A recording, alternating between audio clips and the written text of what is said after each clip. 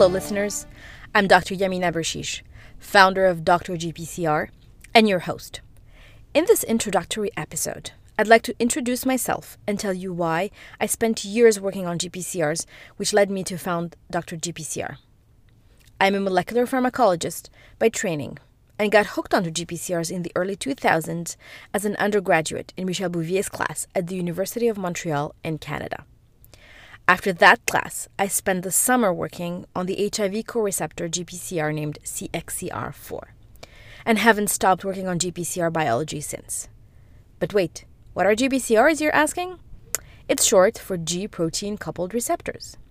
GPCRs are the largest superfamily of cell surface receptor proteins that control virtually every physiological function in the body, which also makes them attractive drug targets. GPCRs allow cells to sense their surrounding by recognizing diverse stimuli from the environment and relay information which allows the cells to react to changes around them.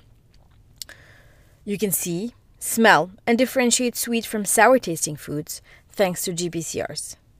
My work has focused on understanding the biology of a subfamily of GPCRs called chemokine receptors. These receptors control, among other things, cell movement in the body, for example, during an inflammatory response, and can be hijacked by cancer cells to form secondary tumors called metastases. Over the past years at the bench, I realized that one of the recurring themes that slowed down research included the difficulty to access information. For example, I would often spend hours reading publications and look for practical information about a technique or a reagent, which oftentimes was similar to going into a black hole. Or, if I needed to outsource work to an outside partner, for example, it would take me weeks to start working on assays together because of all the research required to find the partner, mostly by repeated and not so efficient Google searches. In an effort to solve this problem, I created the Dr. GPCR ecosystem. The goal is to bring together all of us, scientists, biotech and pharma leaders, as well as service providers working on GPCRs, so that together we can exploit GPCR druggability in a more efficient way.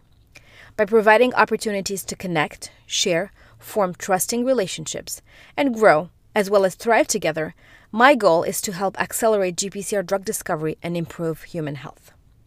If you'd like to learn more about the different opportunities to connect, provide feedback, and join the ecosystem, visit us at drgpcr.com/ecosystem. We're also learning as we go, so your feedback is crucial, and we are constantly looking to improve. Please feel free to reach out with any comments or suggestions.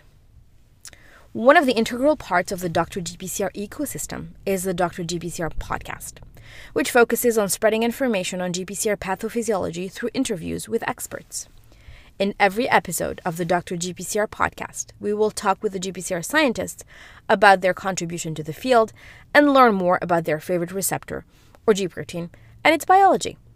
We'll also dive into what got these scientists to focus their research on GPCRs in the first place, and what motivates them to continue doing so every day with unshakable optimism and determination. In our very first episode, I sit down with Dr. Paul Insel. Paul is a distinguished professor of pharmacology at UC San Diego. With a career spanning over 4 decades, we'll go back in time.